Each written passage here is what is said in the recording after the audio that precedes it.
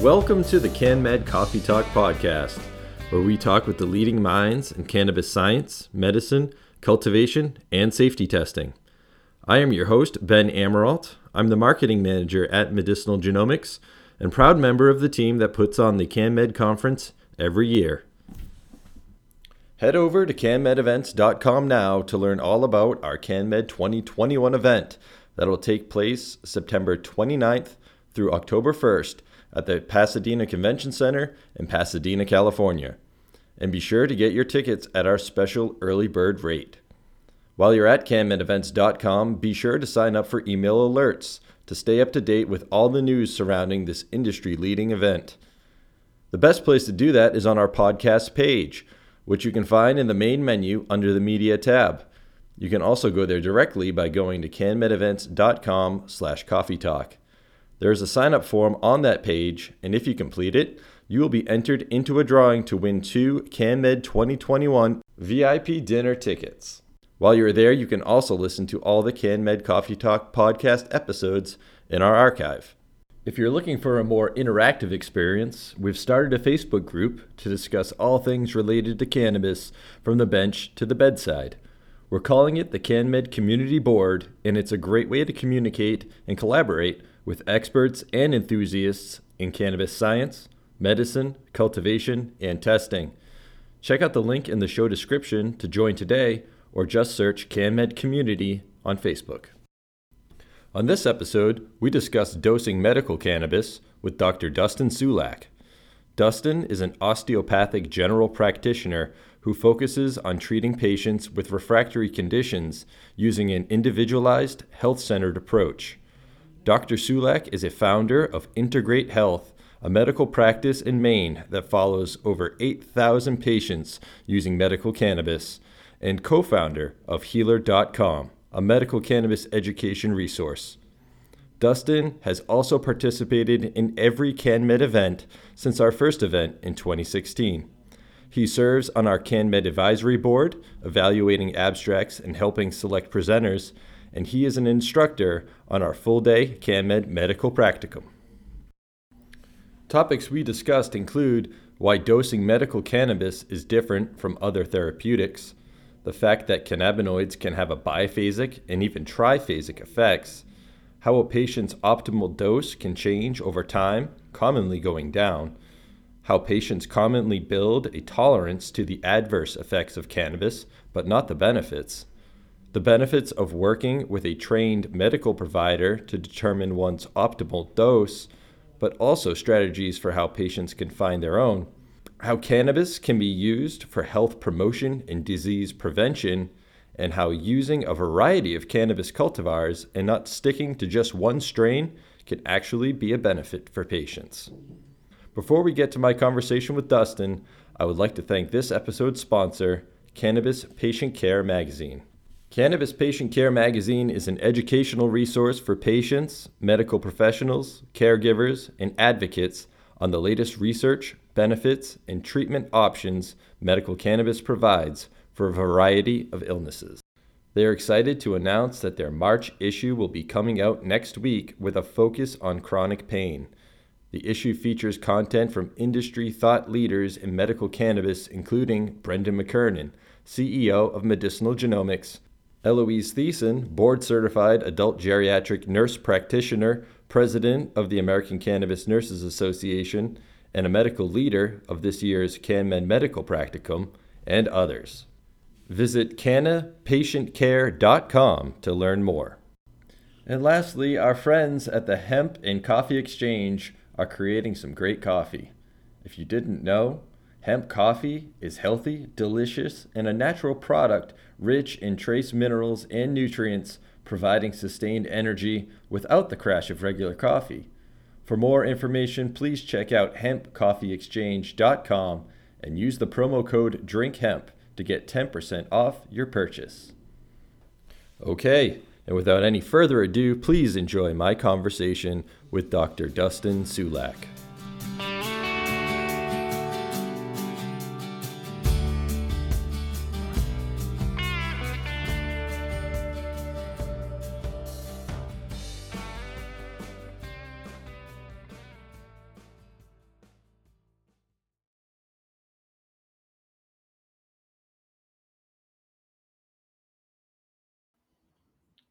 Good afternoon, Dustin. Thank you so much for joining us. My pleasure, Ben. Glad to be here. Okay, let's talk about dosing. It's one of those topics that our audience is always curious about, and for good reason, I suspect. It seems that cannabis is difficult to dose properly for a number of reasons. Is that fair to say? I would call it different, maybe not difficult. It's different than what medical providers are used to because, we're used to saying, "Oh, you've got high blood pressure here, let me give you this number of milligrams, take it twice a day," and that's kind of the standard prescription. And cannabis really requires that we get into more of a personalized recommendation, a personalized regimen for each person, and not only that, but sometimes for each problem. So it's more individualized and therefore more nuanced, but I think with some basic principles, it doesn't have to be difficult or confusing. Okay, so what are some of those basic principles? Okay. Well, let's start out with the fact that everybody's different in their response to cannabis, in particular their response to THC. So if I'm sitting across the room from a new patient that's never tried cannabis before and say they're wanting to use cannabis for pain or sleep or anxiety or anything else, I have no idea, is this a 2 milligram person or a 20 milligram person? And literally that it's that range and sometimes even broader. I have some people that would be sensitive to as little as 1 milligram of THC when taken by mouth, and some people that can go way higher than that without side effects or tolerance building, which I'm sure we'll talk about in a little bit.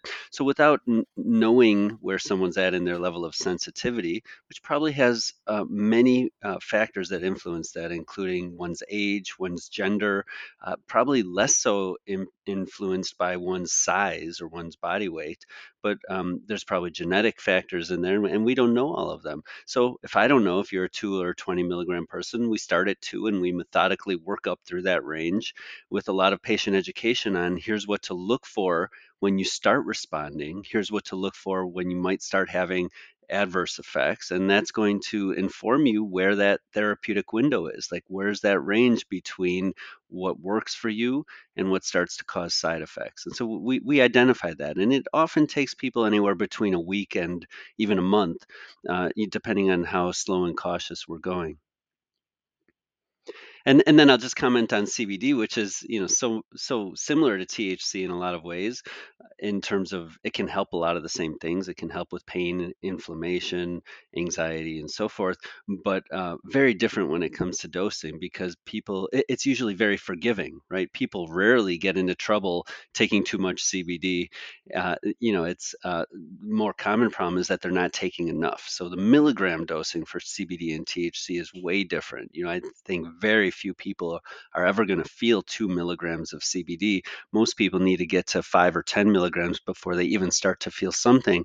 And with CBD, often more is better, especially if they're using a really CBD dominant, like a hemp preparation.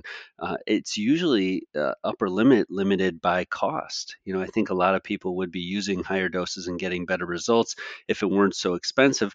But then there's the opportunity to really do what I think so many of your listeners understand is the combination of the two. It's not THC or CBD.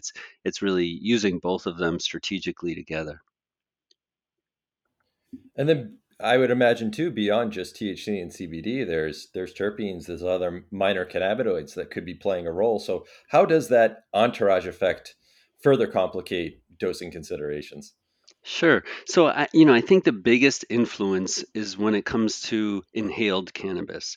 When people are either smoking or vaporizing cannabis flower, I will see extraordinary distinctions between one variety of cannabis and another. One might be very uplifting and energizing, one might be very sedating, one might do nothing for pain but really help with anxiety, and the other, the opposite. Some might stimulate appetite or suppress it. So it's just really all over the place with those varieties. I think that in most situations, once the flower is processed into an oil or a tincture or a capsule or edible or something like that, a lot of those differences are kind of washed out with the processing. Now, more people in the cannabis industry, and my company Healer are one of the leaders in this. We're working on how do we get all the virtues of that flower into a bottle, or into a pill, because those distinctions are really nice. There's also, in my mind and in my experience, a lot of rationale for blending the varieties together and having, like a wide spectrum, kind of a shotgun approach product, which can be more straightforward and easy to use and more versatile for a wide range of people. So yeah, so I guess getting back to your question, terpenes, I think of that more as like the fine tuning. And so my first goal with a patient is to kind of orient myself to their general dosing range, general sensitivity. Like first of all, are they responding to cannabis? I mean, believe it or not, not everybody who tries to use cannabis for pain or sleep or one of these conditions receives benefit, even though most do. And those who don't, usually we can kind of switch to cannabis plan B and get some good results there too, because there's always so many different things to try in the world of cannabis. But if they are responding, general ballpark of what number of milligrams are we talking about? That's like the big knob on the old-fashioned radio, where you're like tuning into the station. And then the fine-tuning knob we do at a follow-up visit, which might have everything to do with the terpene profile of the product they're using.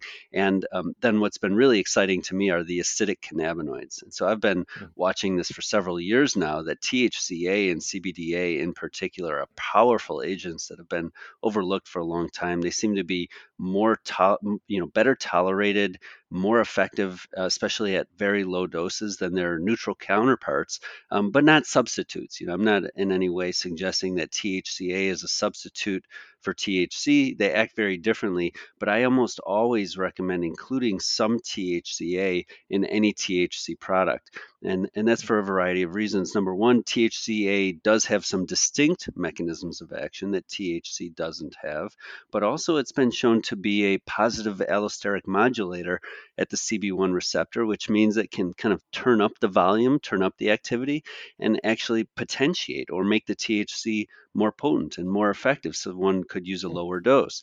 Also, the pharmacokinetics are all interacting, which means when we take these cannabinoids together, especially say we take THCA and THC, we take them by mouth and they go to the liver. Well, now we've got two compounds that are competing for metabolism in the liver, and that would slow the breakdown of THC. So having some THCA in there, again, kind of not only potentiates what we would call the pharmacodynamic effect. It doesn't only make the action of THC more potent, but it slows its breakdown and therefore makes it last longer in the system and be more potent in that way. And then finally, these acidic cannabinoids are absorbed way better. What makes them acidic is they have a carboxylic acid functional group on them, so they're a little bit more water soluble, and that increases their absorption. It looks like the CBDA is absorbed somewhere between 5 and 11 times better than CBD. THCA might be absorbed up to 50 times better than THC when taken by mouth. So you don't need much of those. So that's another really exciting piece for improving results with and being able to use a lower dose. Yeah, and I would imagine being able to use a lower dose is better for patients just because cost has to be such a limiting factor when trying to determine dose. It really is. I mean, my like kind of the nature of my practice is cost-effective solutions to problems that have failed to respond to conventional treatment. This is what I've been doing for 11 years, and yeah, it's finding a way for people to afford this or to be able to produce their own and make Hmm. their own, and sometimes not have to be able to do that without spending a lot of money on lab tests and all of that. I think these are two really important strategies for empowering patients. The self cultivation and self production is just such a therapeutic activity unto itself. I feel like that alone has great healing power, and the patient just feels so good about the fact that they've made something that's now bringing them relief. So I support that in a lot of my patients as well. It's obviously not legal for people to do that everywhere, but it certainly is here in Maine. That's excellent. And so you talked about when you're starting with a patient, you have a starting dose to sort of be able to determine the therapeutic window. What is that? Where do you typically start?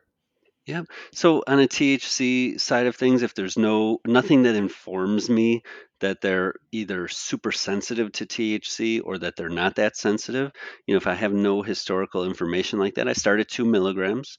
I warn them that the starting dose might do zero for them, but we're gonna go up methodically and find the dose that works. And that, there's some exceptions to that. Sometimes if it's a daytime treatment and somebody's very active and they're driving and I want to really make sure that there's no impairment, I'll start with, say, 1 milligram. We have a product here that's 1 part THC and 4 parts CBD, with a little bit of the THCA and the CBDA in there. And so a common kind of take with breakfast recommendation I have would be start with 5 milligrams total of that. So that's approximately 1 milligram of THC and 5 of CBD, and that's a nice, safe starting place. And believe it or not, a lot of people are starting to say, "Yeah, I think I actually felt a little something there." And then as we go up, it starts getting better and better. So that kind of orients that lower end of the dosing range. And so, in preparation for talking to you about dosing today, I went back and I watched the panel from CanMed 2019 that you were a participant on, along with a number of other doctors. And you guys got into some really great data, a lot of great information, and I'll share the link in the show notes here. And one of the things that was really interesting was sort of this biphasic effect that cannabinoids can have, where at a low dose they can be not as effective, and at a very high dose they can't be very effective. I was wondering if you could talk more about that. Right. So this sweet spot that we see in Right. cannabis is, yeah, this is. What can I say? Cannabis is known for these dichotomies. Like everywhere you look in cannabinoid research, you see them. And so, of course, it's going to show up in dosing as well. But this would indicate that if someone starts at a low dose and they gradually increase the dose, for a little while there, each dose increase is going to result in a stronger therapeutic effect. So that would be one phase of the relationship, a direct relationship between dose going up and therapeutic effect going up. And then at some point, there's an kind of an apex to that phase. And as you increase the dose even more, the therapeutic effect will start to diminish. And what often happens to patients that don't understand this is they're saying, "Wow, I increased the dose and it's not working as well as it used to. Something must be wrong with this. I should increase the dose even more." Right? Mm. That only makes sense to most people. So they increase the dose even more. They might temporarily feel a stronger effect, but then within a few days, they're feeling even less of a therapeutic effect than they did previously. And they repeat and repeat. And before long, they're taking this high dose and barely feeling it at all. And this is a process known as tolerance building. It happens readily with THC, but it's also very easy to reverse. And we can talk about that as well. Another really strange thing about THC is that might not just be biphasic, it could be triphasic. So at very high doses, they could start to recover that direct relationship and have the therapeutic effect start growing again in the positive direction. Unfortunately, that's going to be a much more expensive treatment, and usually the kind of maximal therapeutic effect at the high dosing range isn't as nice, isn't as beneficial to the patient as it is in that kind of low moderate dose. So the other thing is, though, people, when they find their sweet spot, like if they really explore this dosing range and figure out what is that maximum dose that gives me the benefit without the tolerance building, without the loss of efficacy, people are able to stay at that dose for years or decades without it ever losing effects. So Hmm. it really benefits people to take the time to methodically figure out what is their optimal dose, because when they know that, they're set. They can stay on that dose for a long time, and usually over time people will start to feel better, and then their dose goes down a little bit. As their health improves, they require less and less cannabis. Maybe the physiology just doesn't need it as much. So that's the trend I typically see. But most people would never think, "Oh, wow, the cannabis isn't working as well as it used to. I should reduce my dose." Like, that's just Right. not that intuitive, but that's actually what works. Yeah, that's really fascinating. And I wonder, and you can certainly tell me if I'm wrong, but I mean, the whole idea of having a cannabinoid therapy is to make up for a deficiency in endocannabinoids, right? So could it be that by using cannabinoids, it sort of retrains your system to be producing those endocannabinoids, and maybe that's why you don't need to supplement so much? Absolutely. I think that's a lot of what we see in that lower dosing range when we first start out. There's a handful of animal studies that have shown when you administer THC to rodents in particular, at certain doses, you can kind of upregulate either their production of endocannabinoids or their CB1 receptor density, meaning how many receptors their cells are producing, or the sensitivity of those receptors.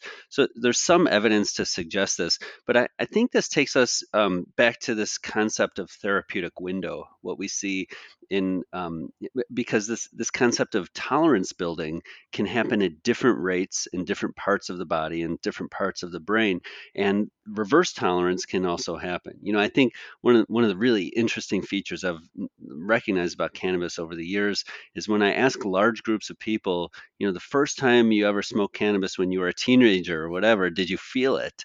And so many hands go up like, no, I did not feel it, right? Right. Sometimes people have to use it two or three times to even experience it at all. Now, that might just be due to the fact that their kind of sensory awareness wasn't attuned to that psychoactive shift and they didn't know that they were stoned, but they really were. I think there's probably some of that.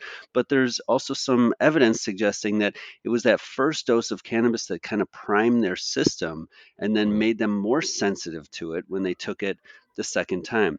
And so, from a therapeutic window perspective, what I see when people that are cannabis naive, so they haven't used cannabis before, when they first start using cannabis and we get kind of over that threshold of some therapeutic effect, in the next few days, they become more sensitive to that without changing the dose at all. So, like, Mm. say 2 milligrams did nothing, 3 milligrams, I start to feel a little bit of relief in my back. Okay, stay at 3 milligrams. On day three or day four, that 3 milligrams is starting to feel stronger than it did when they first started 3 milligrams. So, that would be a widening of the therapeutic window with the lowest effective dose actually going down a little bit.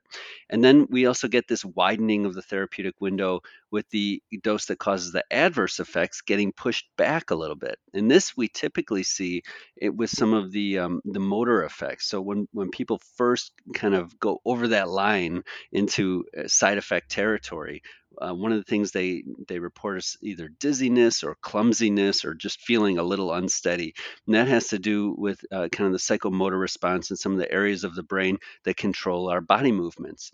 And it's been shown that the areas of the brain that control these physical functions will build tolerance to THC faster than areas of the brain that control pain signaling or that control anxiety or Mm. some of the other effects, some of the cognitive and cerebral effects of the THC. And so people could stay at that dose. They're feeling a little wobbly. Okay, well, don't go up anymore, but just stay at that dose for a few days. And a few days later, the wobbly thing is gone, but the pain relief is still there. Mm.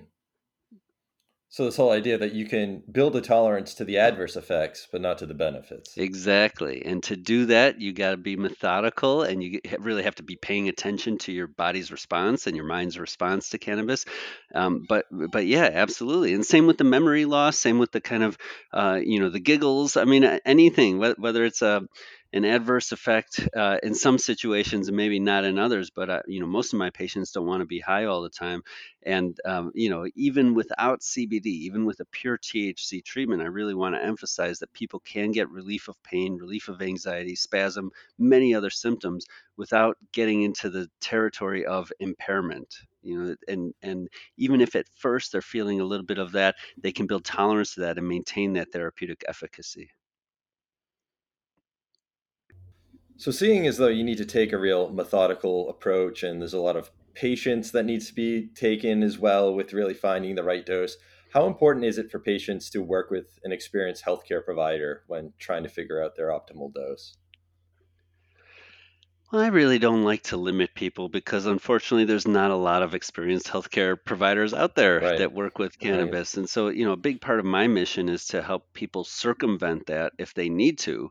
But of course, if you have the option of seeing someone that's been, treating patients with cannabis for 5 years or something like that, I encourage any listener to at least explore that. They're likely going to find some pearls there that they wouldn't have found on their own. Plus, it's a lot of people just in general in our society, but especially people that have been suffering for a long time and have been through the medical system and haven't found the results they're looking for, they might be less aware of their bodies and less aware of their, just kind of like where they're at. I had a patient yesterday who I said, well, how have you been doing in the last month since I saw you last? Well, my back pain is a little bit better. Okay, how much better? And eventually I kind of fished out of her that it was about 30% better, and she really noticed that she was able to do the dishes without having, to stop a few times in the middle. So that was a big one. I said, anything else? No, I think that's it. Otherwise, I'm doing pretty good. How about your migraines? How many of those have you had in the last month? Oh my God, I've had none. Okay, and so, like, she wouldn't even have known that. She wasn't paying attention to that, she wasn't taking notes on that. That was a huge surprise for her when I asked her that question, because previously it was 1 to 2 a week. And the listeners right now might be thinking like, "Oh my god, how can this woman not know that, that she stopped having migraines?" But this is very common. So people, sometimes really benefit from a third party there that can be more objective and hold them accountable and ask the right questions and kind of reflect back to them the progress and the pitfalls and the successes to help people accomplish that without the help of a provider. I developed something really simple called the inner inventory, which is just a 3 to 4 measure scale that takes about 30 seconds to perform on oneself. You take a deep breath, you rate on a scale from 1 to 10 how smooth and easy that was. You hold still for a few seconds and you rate how comfortable you are in your body. And then you put on a fake smile and you see how real it feels over the course of a few seconds. And you can rate that on a scale from 1 to 10. And then if there's a primary symptom you're dealing with, you can rate that symptom's intensity.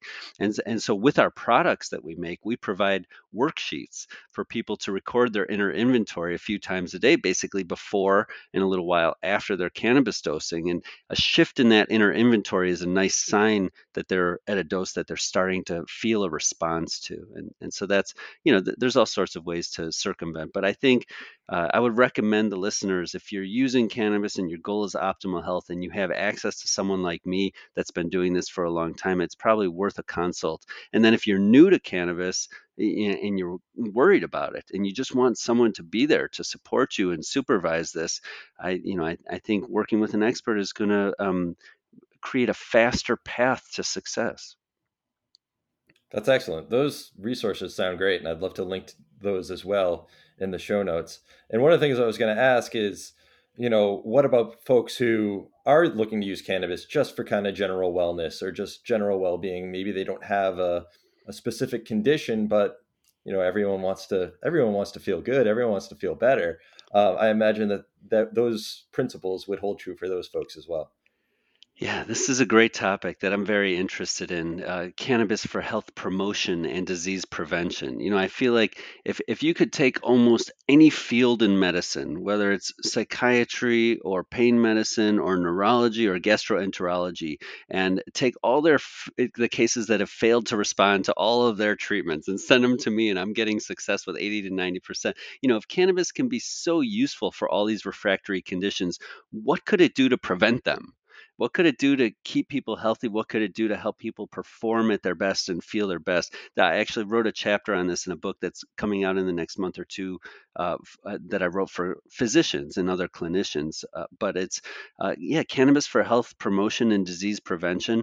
I think there's some, very basic principles that I'll share with the listeners here. Number one is you do not want to build tolerance to THC, because building tolerance to THC means you've downregulated your cannabinoid receptors, and that means that you are undermining the function of your endocannabinoid system. And this is a system that is there to keep you healthy, to respond to injury and to respond to illness, and to keep everything in balance in the body. So no tolerance to THC. That's the number one rule. Another rule, or another set of rules, has to do with using cannabis to support other lifestyle factors that are known to be healthy. So if you're not sleeping well, ask yourself, well, how can I use cannabis to optimize my sleep? And that's probably a whole nother podcast worth of information there. But we have a lot of that info on my website, and people can find that as well. If you're if you find that cannabis is a nice adjunct to exercise, either because it makes you look forward to it more and do it more frequently, or if it's because it helps you feel like you recover faster and get ready for the next workout, use cannabis as an adjunct to exercise. Use it as an adjunct to meditation or spiritual practices, to creativity, to socializing, which, I mean, I used to not have to tell people to do that, but of course now in this day and age, so many of us are socially isolated and really missing the healing aspect of those social connections in our life. And I think it's important that cannabis can really deepen relationships quickly and help people open up and share and collaborate creatively. And I think that's really essential when it comes to health promotion and disease prevention. And then the other thing that I want to share is, if you look at some societies around the world that have used cannabis for this purpose, it's often the acidic cannabinoids that they're relying the most on. So cannabis tea is a wonderful tonic. Think of this as something that you can do that's really has no downside, that's just going to help mitigate inflammation in the body and kind of nudge your endocannabinoid system in the right direction. And so, and that's a no-brainer. Almost every morning, or about 6 days a week, because I do take a cannabis fast one day a week myself, along with calories and caffeine all on the same day. But I just throw a little bit of bud, like maybe the size of a pea, a fresh pea. I throw that in the cup, and maybe I'll add another tea bag. Maybe I won't. Pour hot water on it, let it steep for 5 minutes, and drink it. And if you know that you're not very sensitive to THC, you could even eat that little bud at the end of the cup. You will get some THC in that dose, but it might not be a lot. It kind of depends on how strong the flower is and how big of a bud you pinched off. But cannabis tea is a wonderful tonic, and so I like people to think about. A lot of my patients, as they get better and better, we kind of transition their treatment to, from not how can I use this as a crutch to manage my life, to get on top of my healthcare, to, become more self-efficient. And then it shifts to cannabis as a tonic. How can I use this to stay healthy? And the tea is a big part of that. No, that's really cool. And one of the things that stuck out to me when you were talking was this whole idea of building a tolerance to THC and how that could actually hinder your body's own endocannabinoid system. I had never really thought of that. Folks who, unfortunately maybe use a little too much THC could actually be doing themselves a disservice because you're affecting the way that your endocannabinoid system is working. I think that a lot of the listeners, well, first of all, I want to say that it's okay. It's totally okay to overuse THC to build tolerance. There's no judgment. That's a useful experience to have. And I think that a lot of the listeners who have had that experience where they found themselves smoking joints all day long for weeks at a time, and then they realize at the end of a joint, wow, I didn't really feel anything. I bet if you really look at yourself, when you stopped using it a couple days later or a few days later, I bet you started to feel better. Now, this doesn't happen to everyone. About somewhere around 50% of heavy cannabis smokers will experience a withdrawal syndrome, which is not that strong, but it's irritability, loss of appetite, trouble sleeping, and things like that. But a lot of people, after they stop using it, they suddenly start to feel like normal is the new high. Like, wow, that feels really good. I want to feel like that more. And that's I think that's an important transition point between the crutch and the tonic. If you're a cannabis user and it really is helping you, you're likely going to feel a lot better after you use it. I would encourage you to watch for when you don't feel better after you use it, or when you feel even a little worse after you use it. And that's something that your body will show you. If you pay attention and you're honest with yourself, you'll note that. And that's a really beautiful communication from your system that it's time to shift your relationship with cannabis into a different mode. So watch for that. But this process of regaining our endocannabinoid receptors can happen rapidly. It's been shown in one MRI study, at least in men, to happen over a period of 48 hours. So if you're dabbing or Wow. smoking joints all day long and you don't feel it at all, you can stop for 48 hours, start at, say, a 50% lower dose, and you're going to feel it. And that's just the thing. Like, How would you like to spend half as much money on your medicine and feel it either the same or more with less side effects? Like it's only upside for that. So, and that's why years ago on healer.com, we put up this free program called the sensitization protocol, which really holds people's hand and walks them through not just those 48 hours, but I do give a lot of strategies for how you can deal with those 48 hours. It's easier for some than others. So there's exercises and meditations and foods you can eat and all sorts of things you can do to get through that period. And then a guide for how to very consciously restart the cannabis at a lower dose and watch what it does for you. That's excellent.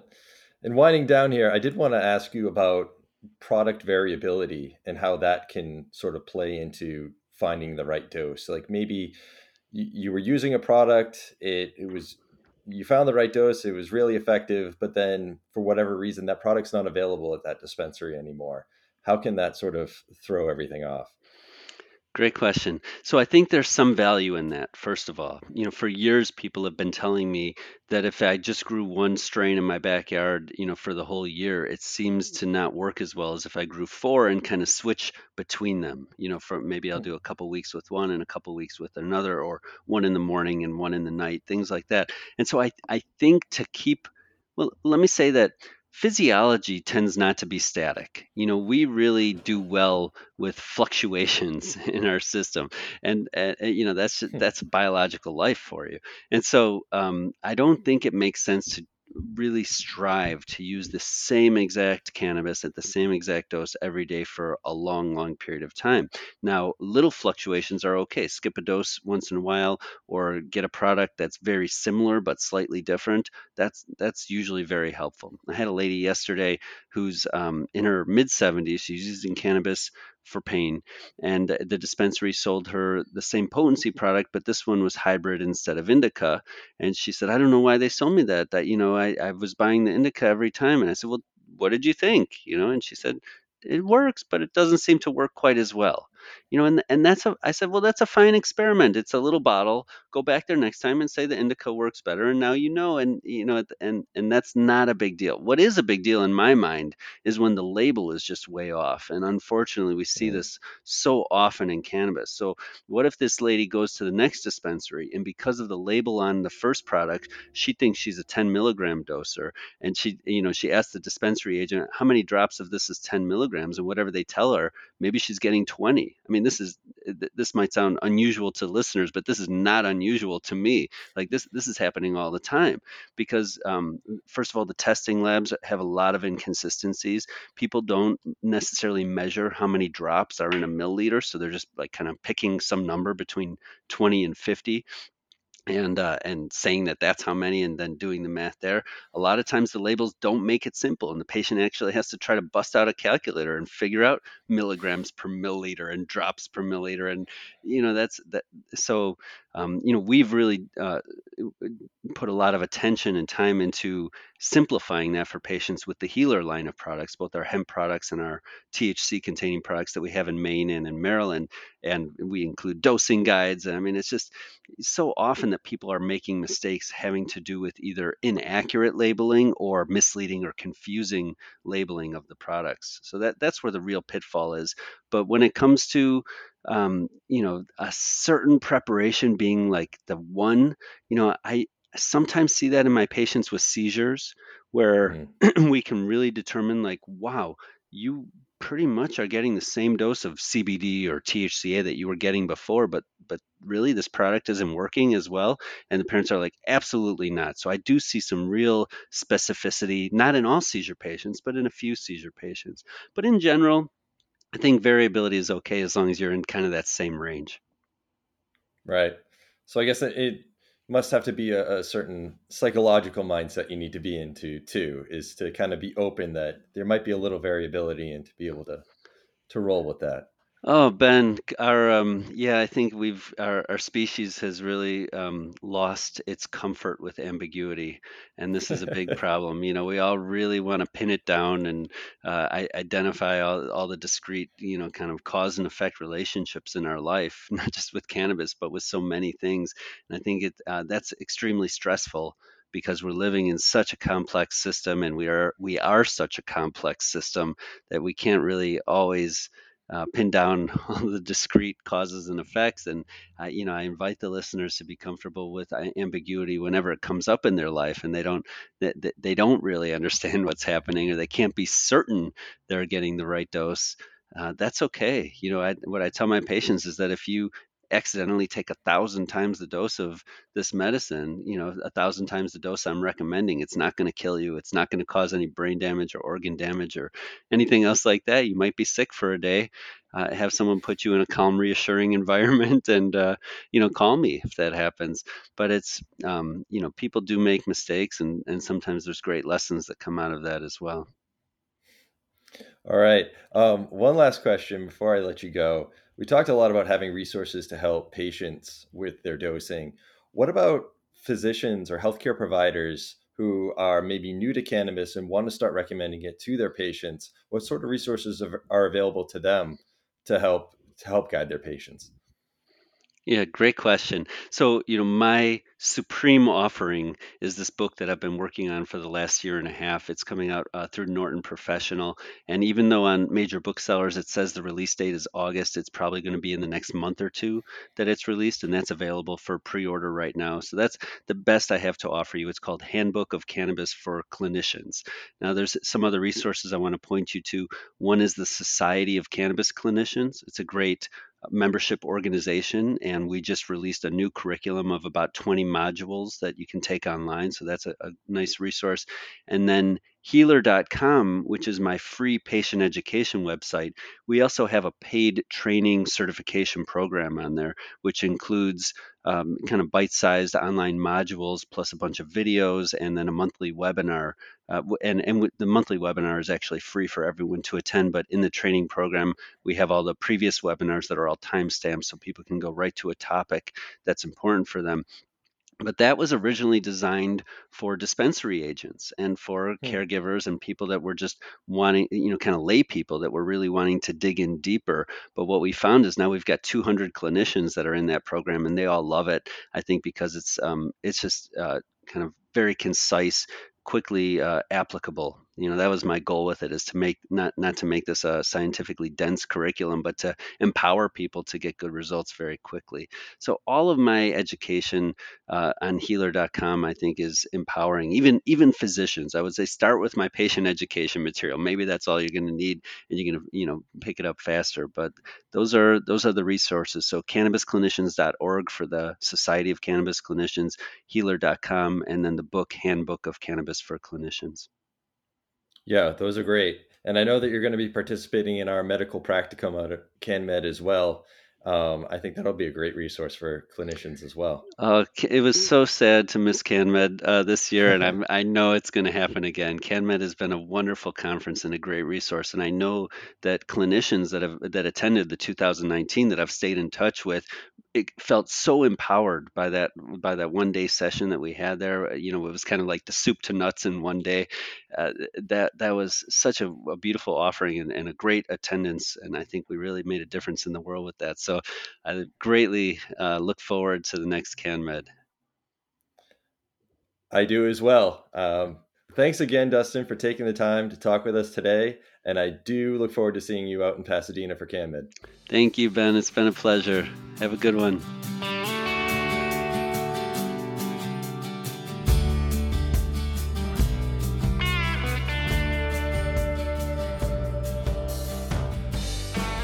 I do hope you enjoyed my conversation with Dr. Dustin Sulak.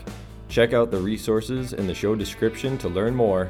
And thanks again to our sponsor, Cannabis Patient Care Magazine. Visit cannapatientcare.com to learn more about that publication. Our next episode will drop Wednesday, April 7th, 2 weeks from today. In the meantime, please go to canmedevents.com/coffee talk and sign up for email updates. That will enter you into a drawing to win 2 tickets to our CanMed 2021 VIP dinner and keep you up to date with all things CanMed 2021. If social media is your thing, you can find us on Facebook, Instagram, Twitter, and LinkedIn. Just search for CanMed Events. And lastly, if you are listening via a podcast app, go ahead and hit the subscribe button so that new episodes automatically download to your device. And please leave us a 5-star review as well. Alright, that's it from us. Stay safe, stay healthy, and be sure to come back for the next episode of CanMed Coffee Talk.